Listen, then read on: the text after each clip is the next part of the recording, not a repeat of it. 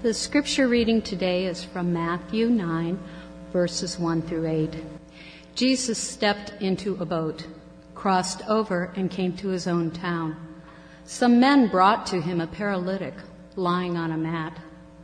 When Jesus saw their faith, he said to the paralytic, "Take heart, son, your sins are forgiven." At this, some of the teachers of the law said to themselves, "This fellow is blaspheming." Knowing their thoughts, Jesus said, "Why do you entertain evil thoughts in your hearts? Which is easier to say, 'Your sins are forgiven,' or to say, 'Get up and walk'? But so that you may know that the Son of Man has authority on earth to forgive sins." Then he said to the paralytic, "Get up, take your mat, and go home." And the man got up and went home. When the crowd saw this, they were filled with awe, and they praised God, who had given such authority to men. This is the gospel of our Lord Jesus Christ. Would you pray with me once again? Father, our prayer this morning is simple. We pray that as we meditate and ponder your word, that you would equip us for life and for ministry in your kingdom. We pray this in Jesus' name. Amen. This week, I read about a very interesting experiment done by the Dove Company. You know, the makers of soap and hand creams. It was a great study in kind of human psychology.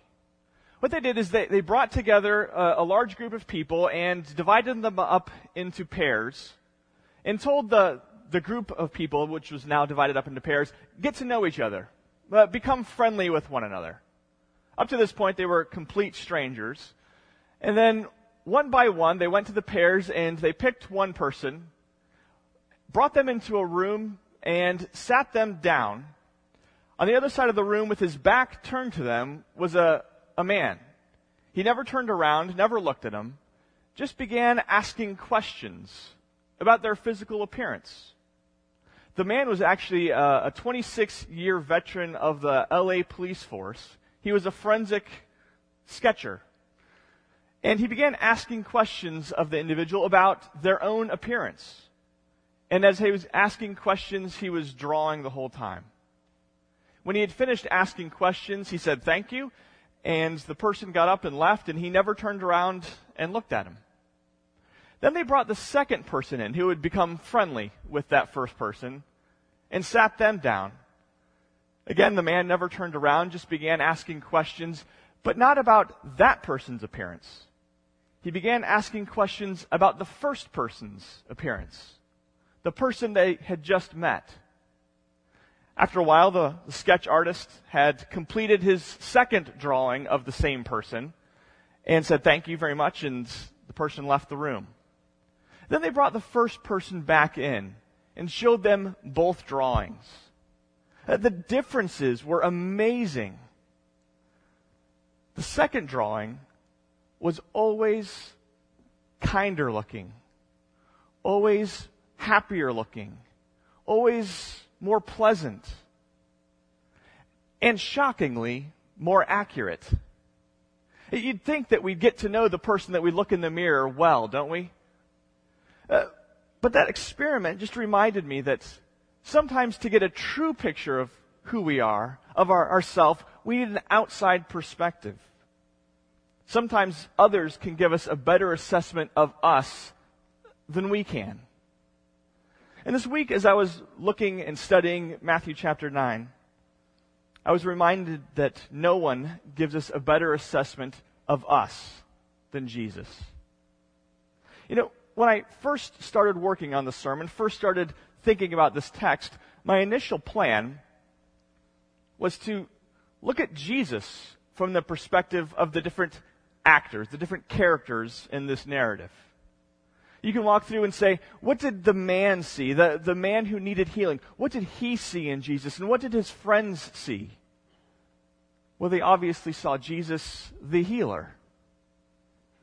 And then you could turn the story a little bit and ask, well, what about the scribes and the teachers of the law? Well, what did they see? Well, again, that's easy. They saw Jesus, the heretic. And you could turn it once more and say, well, what did the crowds who were watching this amazing miracle unfold, what did they see? And they saw Jesus, the enigma. Jesus, the man who had authority like no man they had ever seen before. I got a lot of enrichment and enjoyment out of looking at it that way. But about midway through the week, I changed my mind. And I said, you know what? Rather than look at Jesus through different perspectives, maybe we should look at the different characters in the story through Jesus' perspective. What did he see when he saw the different actors in the story? I mean, after all, he does give us the truest perspective, doesn't he? So that's what we're going to do this morning. What did Jesus see when he saw the different people at play, in action in this narrative? As we do this, I want us to keep asking ourselves, does my vision match Jesus's? Do I see others, and do I see myself as Jesus sees me? The story, I think, is one we're familiar with. It appears here in Matthew chapter 9. It's actually a truncated version, an abbreviated version of the healing that you read about in Mark chapter 2 and also Luke chapter 5. Here in this story, we're told that Jesus has gotten in a boat, and he's crossed over and he's come to his own town. And then in a very kind of clipped fashion, Matthew says, and some men brought to Jesus a man, a paralytic, lying on a mat. Well, what does Jesus see when he sees these men and this expression of bringing the man on the mat? What does he see when he sees them? Well, Matthew tells us he saw their faith. Now, you could read that to mean Jesus, as the divine Son of Man, looked into their hearts and saw the belief and the confidence and the hope that was in their hearts. That's a possible reading of it, though I think it's a forced and unnecessary reading of the passage. I think what Matthew is alluding to here is he saw their faith in action. They believed, and that belief moved them to do something that required effort, to do something that required work. They picked up their friend who was on a mat and carried him. I think it's just pointing to the fact that faith, that is genuine faith, ought to be seen. It ought to be evident. It ought to be visible and lived out. These men's faith was faith in action, faith that moved. It was faith that persevered. If you fill in this account with the accounts that come from Mark and Luke, you understand that when they approached the house, it was packed. Couldn't get anywhere near Jesus. Couldn't even get in the door. That was an obstacle to their faith.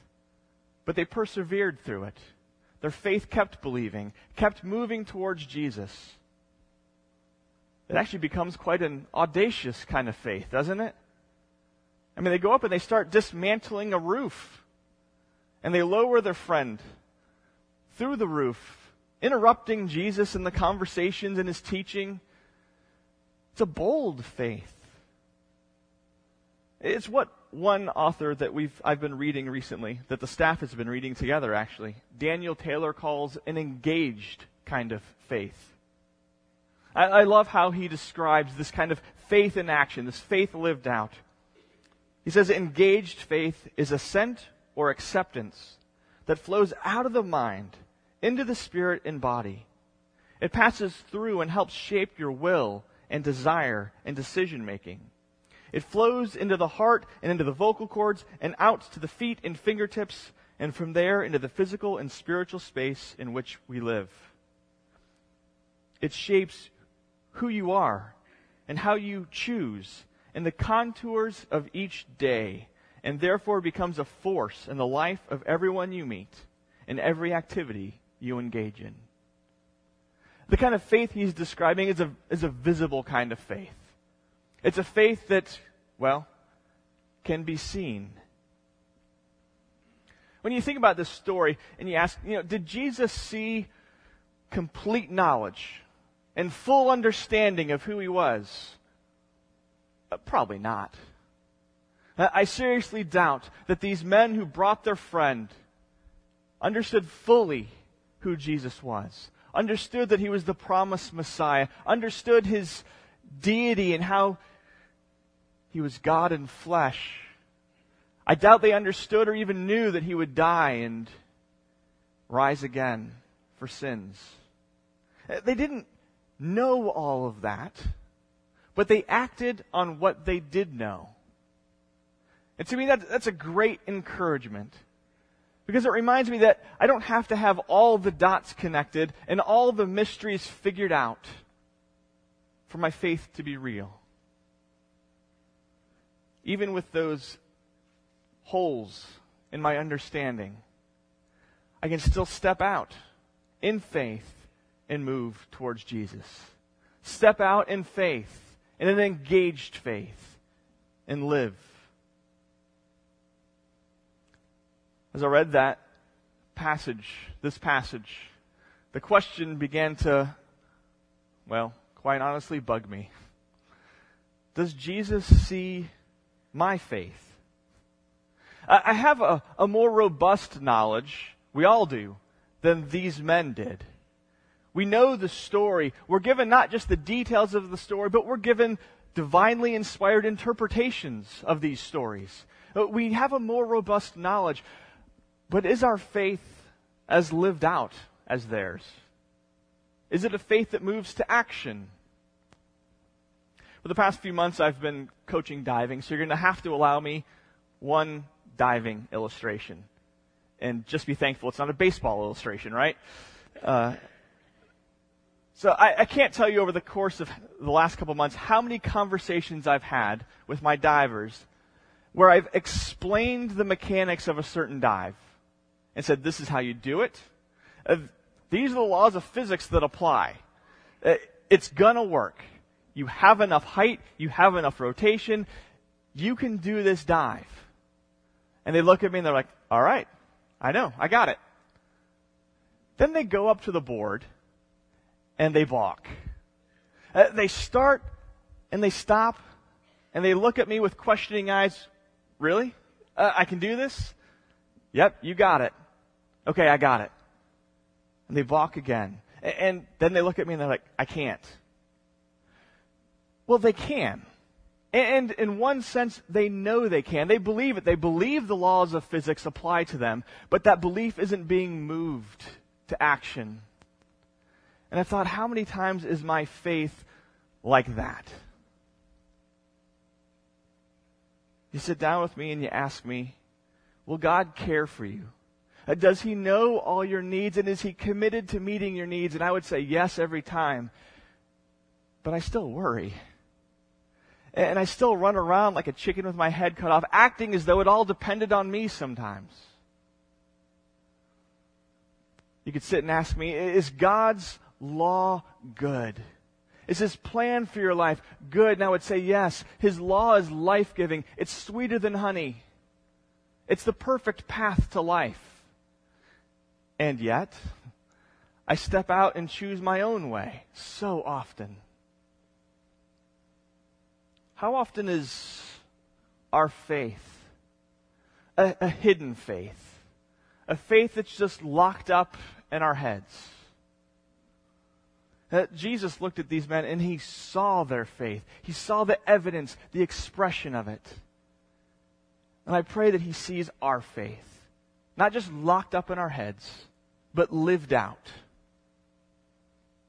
You can now turn the story and ask, what did Jesus see when He saw the man on the mat? The paralytic man. Well, He saw a man who needed a deep healing. He saw a whole man. He saw the man needed physical healing. No great insight was needed there. Everyone in the town knew that this man needed a physical healing. But he saw beyond that, and he saw the spiritual need too. He saw the root. He saw how the spiritual need and the physical need were connected, how they were intertwined, how this man was an integrated whole, body, soul, and he addressed both. In this passage, Jesus seems to connect the man's condition with sin. Not just sin in the universal cosmic sense that we live in a fallen world, but with a personal sin issue. Now last week, Bob spoke on the healing of the woman who was stooped over. And that passage seems to indicate that there was a spiritual force, a demonic presence that was oppressing her, that was causing that physical ailment. In this passage, it seems to be personal sin. We need to remind ourselves, I think we did last week, that that's not always the case, right? The story of the blind man that was healed in Luke chapter 9, the disciples asked Jesus, this man that was born blind, who sinned? Was it the man or his parents that he would be born blind? And Jesus said, it's neither. This is so that God would be glorified. So it's not always the case. But in this passage and in others, it seems to indicate that sometimes it is the case. You get another healing story in John chapter 5. Jesus encounters another paralytic man, this man lying beside the pool of Bethesda, and he heals that man. Later in the day, Jesus finds him again and says, see, you're healed. Now go and stop sinning. Sin no more, lest something worse happen to you. Again, there seems to be a connection in that person's life between sin and their condition. That seems to be the case here too. Jesus sees the physical need and sees the connection between the man's spiritual need, and he said, son, your sins are forgiven. Let's deal with the root issue here. Your sin. I declare it forgiven. I wonder, and this is one of those stories where I want more details. I wonder what the man thought then. Was there a sense of relief? Was there a sense of the burden being lifted? Was there a sense that finally someone knows me and knows that that's my real issue? Or, if it was me, it would probably be more like, well, that's not why I came. That's not why I went through the effort of having my friends bring me here. I wonder, but we're not told. We are told that the miracle doesn't stop there, though. Jesus addresses the spiritual need. Son, your sins are forgiven. And a few moments later, take up your mat and walk. So my question for us, based on this understanding of what Jesus saw in the man, is, do we see as Jesus saw? Do we see the whole? Do we see people in the fullness of their need, as integrated soul and body? Or do we become, like I fear I am often, myopic, focusing on just one aspect of human need? It's a real need, but it's not the only need. Now for me, I'll confess that my default is to focus on the spiritual need and the person as a spiritual person. And some of you are probably applauding that. Don't. Remember the parable of the sheep and the goats. Jesus didn't say, I was hungry and I was thirsty, and you spoke words of comfort and righteousness to me. He doesn't say, I was naked and I was in prison and you prayed for me. He says, I was hungry and you fed me. I was thirsty, you gave me a cup to drink. I was naked and you clothed me. I was in prison and you came to me and you sat with me. You visited me. Sometimes I think I fear I'm focused on the spiritual side of it. simply because it's easier. It's easier to say, I'll pray for you. Easier to say, well, let's talk about the spiritual problem. Easier than saying, let's go meet this need. Let's figure this out together. I know that because it's kind of what I do in the house. You know, Lynn says after dinner, okay, you can either help with the dishes or you can help with homework. And I think, well, what's the homework? Is it reading a book on the couch? I'll do that. That's my default. Some here might be focused more on the physical to the exclusion of the spiritual. And again, we might want to applaud that. Don't. Anything that excludes the whole person or one side of the need is incomplete. And maybe we tend to focus on just the physical because it's easier to call for reform than repentance. Easier to provide food than to confront sin. Jesus didn't neglect both sides, both aspects of the man's need. He shows himself to be the true healer, healing soul and bringing reconciliation between God and this needy man, and healing body as well. If he'd only healed the body, it would have been an incomplete healing. And if he'd only healed the spirit, the soul, it would have been an incomplete healing. Jesus offers deep, complete healing. Healing of our spirits, of our souls, healing of our complete person. We wait for that. We understand that the one who's begun a good work in us, it's not done yet. Sin is still there. It's being rooted out. Physical ailments are still there. We await the glorious resurrection and new life in the new heavens and the new earth, where the whole of humanity, the whole of our humanity is healed. Jesus is the true healer, and he saw in this man a man who needed that deep, true healing. Well, what did Jesus see when he saw the scribes? He saw the evil in their hearts.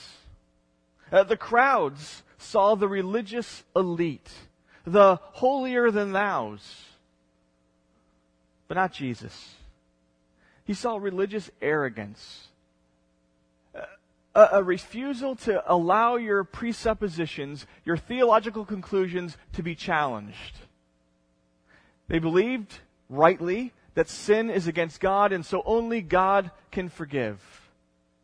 And they thought to themselves, this man certainly isn't God. So for him to claim to forgive sins is blasphemy. They couldn't even consider that one of their premises was flawed. That maybe this man who is doing the things that God does could be God among us, God in the flesh. Their arrogance prevented it. The evil in their hearts clouded their eyes. What would have happened if the scribes had been humble enough to just consider for a moment that their theological conclusions were wrong? And I wonder, in my own life, has my religious knowledge led to arrogance? Led to a hardness where my ideas, my conclusions can't even be challenged? The more I read and the more I study, the more that kind of fear grows that I'm just becoming arrogant. And my wife would confirm that. I think sometimes we confirm or we feel that being humble and allowing our conclusions to be challenged is a sign that we don't really believe truth exists, and it's not. It's just a recognition that only God has a corner on truth, and I'm not God. So when I look at Jesus and I see how Jesus sees the scribes, I'm challenged not to let my knowledge become arrogance and hardness of heart. But there's one other group in the story, the crowds. What did Jesus see when he looked and he saw the crowds? Well, he saw worshipers, or at least potential worshipers. I think it's interesting in this story that the way it's told, it makes it seem as though the physical healing is more for the sake of the crowds than for the man lying on the mat. Jesus doesn't say, so that you'll have fullness of life and you'll be able to walk again, get up and walk. He says, so you all will know that the Son of Man has authority on earth to forgive sins. Take up your mat and walk. Jesus shows them who he is, and in so doing, he draws them in. The NIV says that they were filled with awe. I don't think that quite gets at it.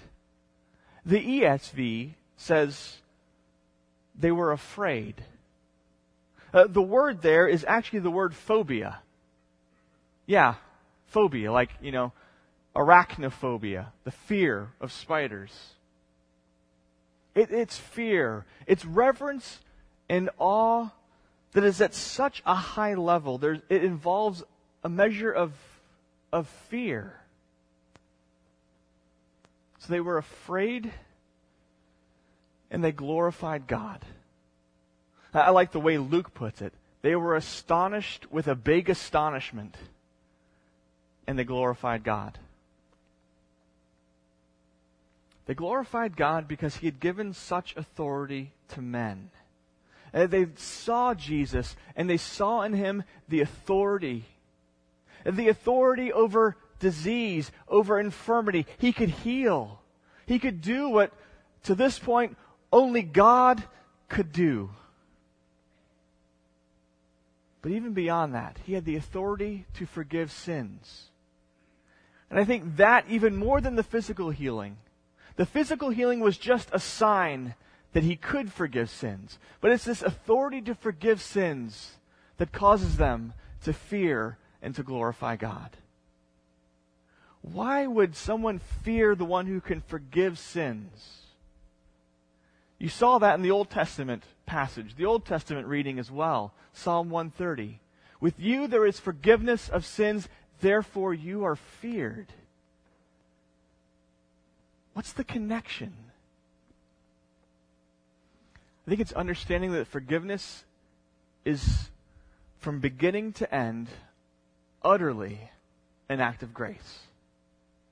We have no claim upon that grace. We have no claim upon that mercy. We can't say, I deserve it, I've merited it. We know we're simply at the mercy of the one who can forgive.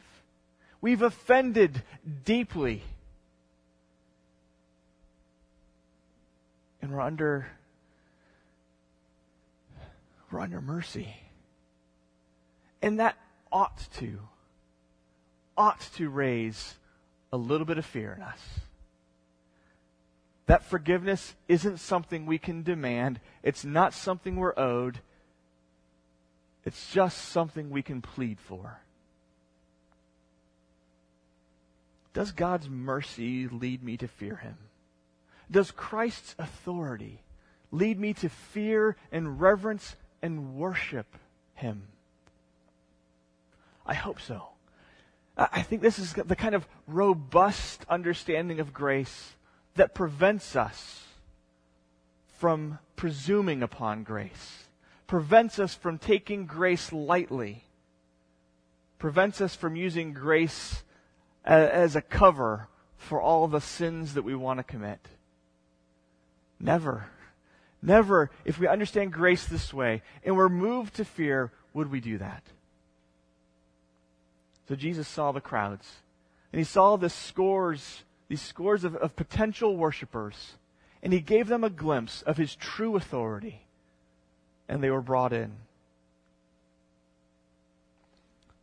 Jesus looked at the crowds, and he saw potential worshipers. He looked at the scribes, and he saw the evil, the arrogance in their hearts. He looked at the man, and he saw a man needing deep healing. And at those friends that brought him, he saw their faith. So what would Jesus see in me? And what would he see in you? Maybe arrogance. I pray not. Hopefully faith. Certainly a people who need a deep healing. People who need to hear your sins are forgiven. All the offenses that you've committed are covered over. No doubt he'd see that. And no doubt he offers it too. He sees our need for a deep healing. And he offers it to us. He says, your sins are forgiven. Take that offer. You will be healed. Take me up on that. I pray that we do have the faith to accept that wonderful offer of a deep healing. And that as we celebrate that grace in our lives, we have the love to extend that deep healing to others. Would you pray with me? Father, we are so grateful. Grateful that you haven't left us alone to wallow in our need, but have shown the deepest of commitments to meet our need. So deep was that commitment, you would send your Son to walk in the sandals of a man and feel the physical needs, to empathize with us in our weakness, and to show the depth of your commitment to meet our needs, all of them. That commitment was so deep it took him to a cross, where he would die as the atoning sacrifice for our sin, where he would open the gate to reconciliation and full redemption to us. We pray that as your Spirit moves among us, you would be drawing us deeper into an appreciation of that. That maybe today, for the first time, someone would take you up on that offer of deep, deep healing and would celebrate with the saints what it means to be the redeemed children of God. We thank you in Jesus' precious name. Amen.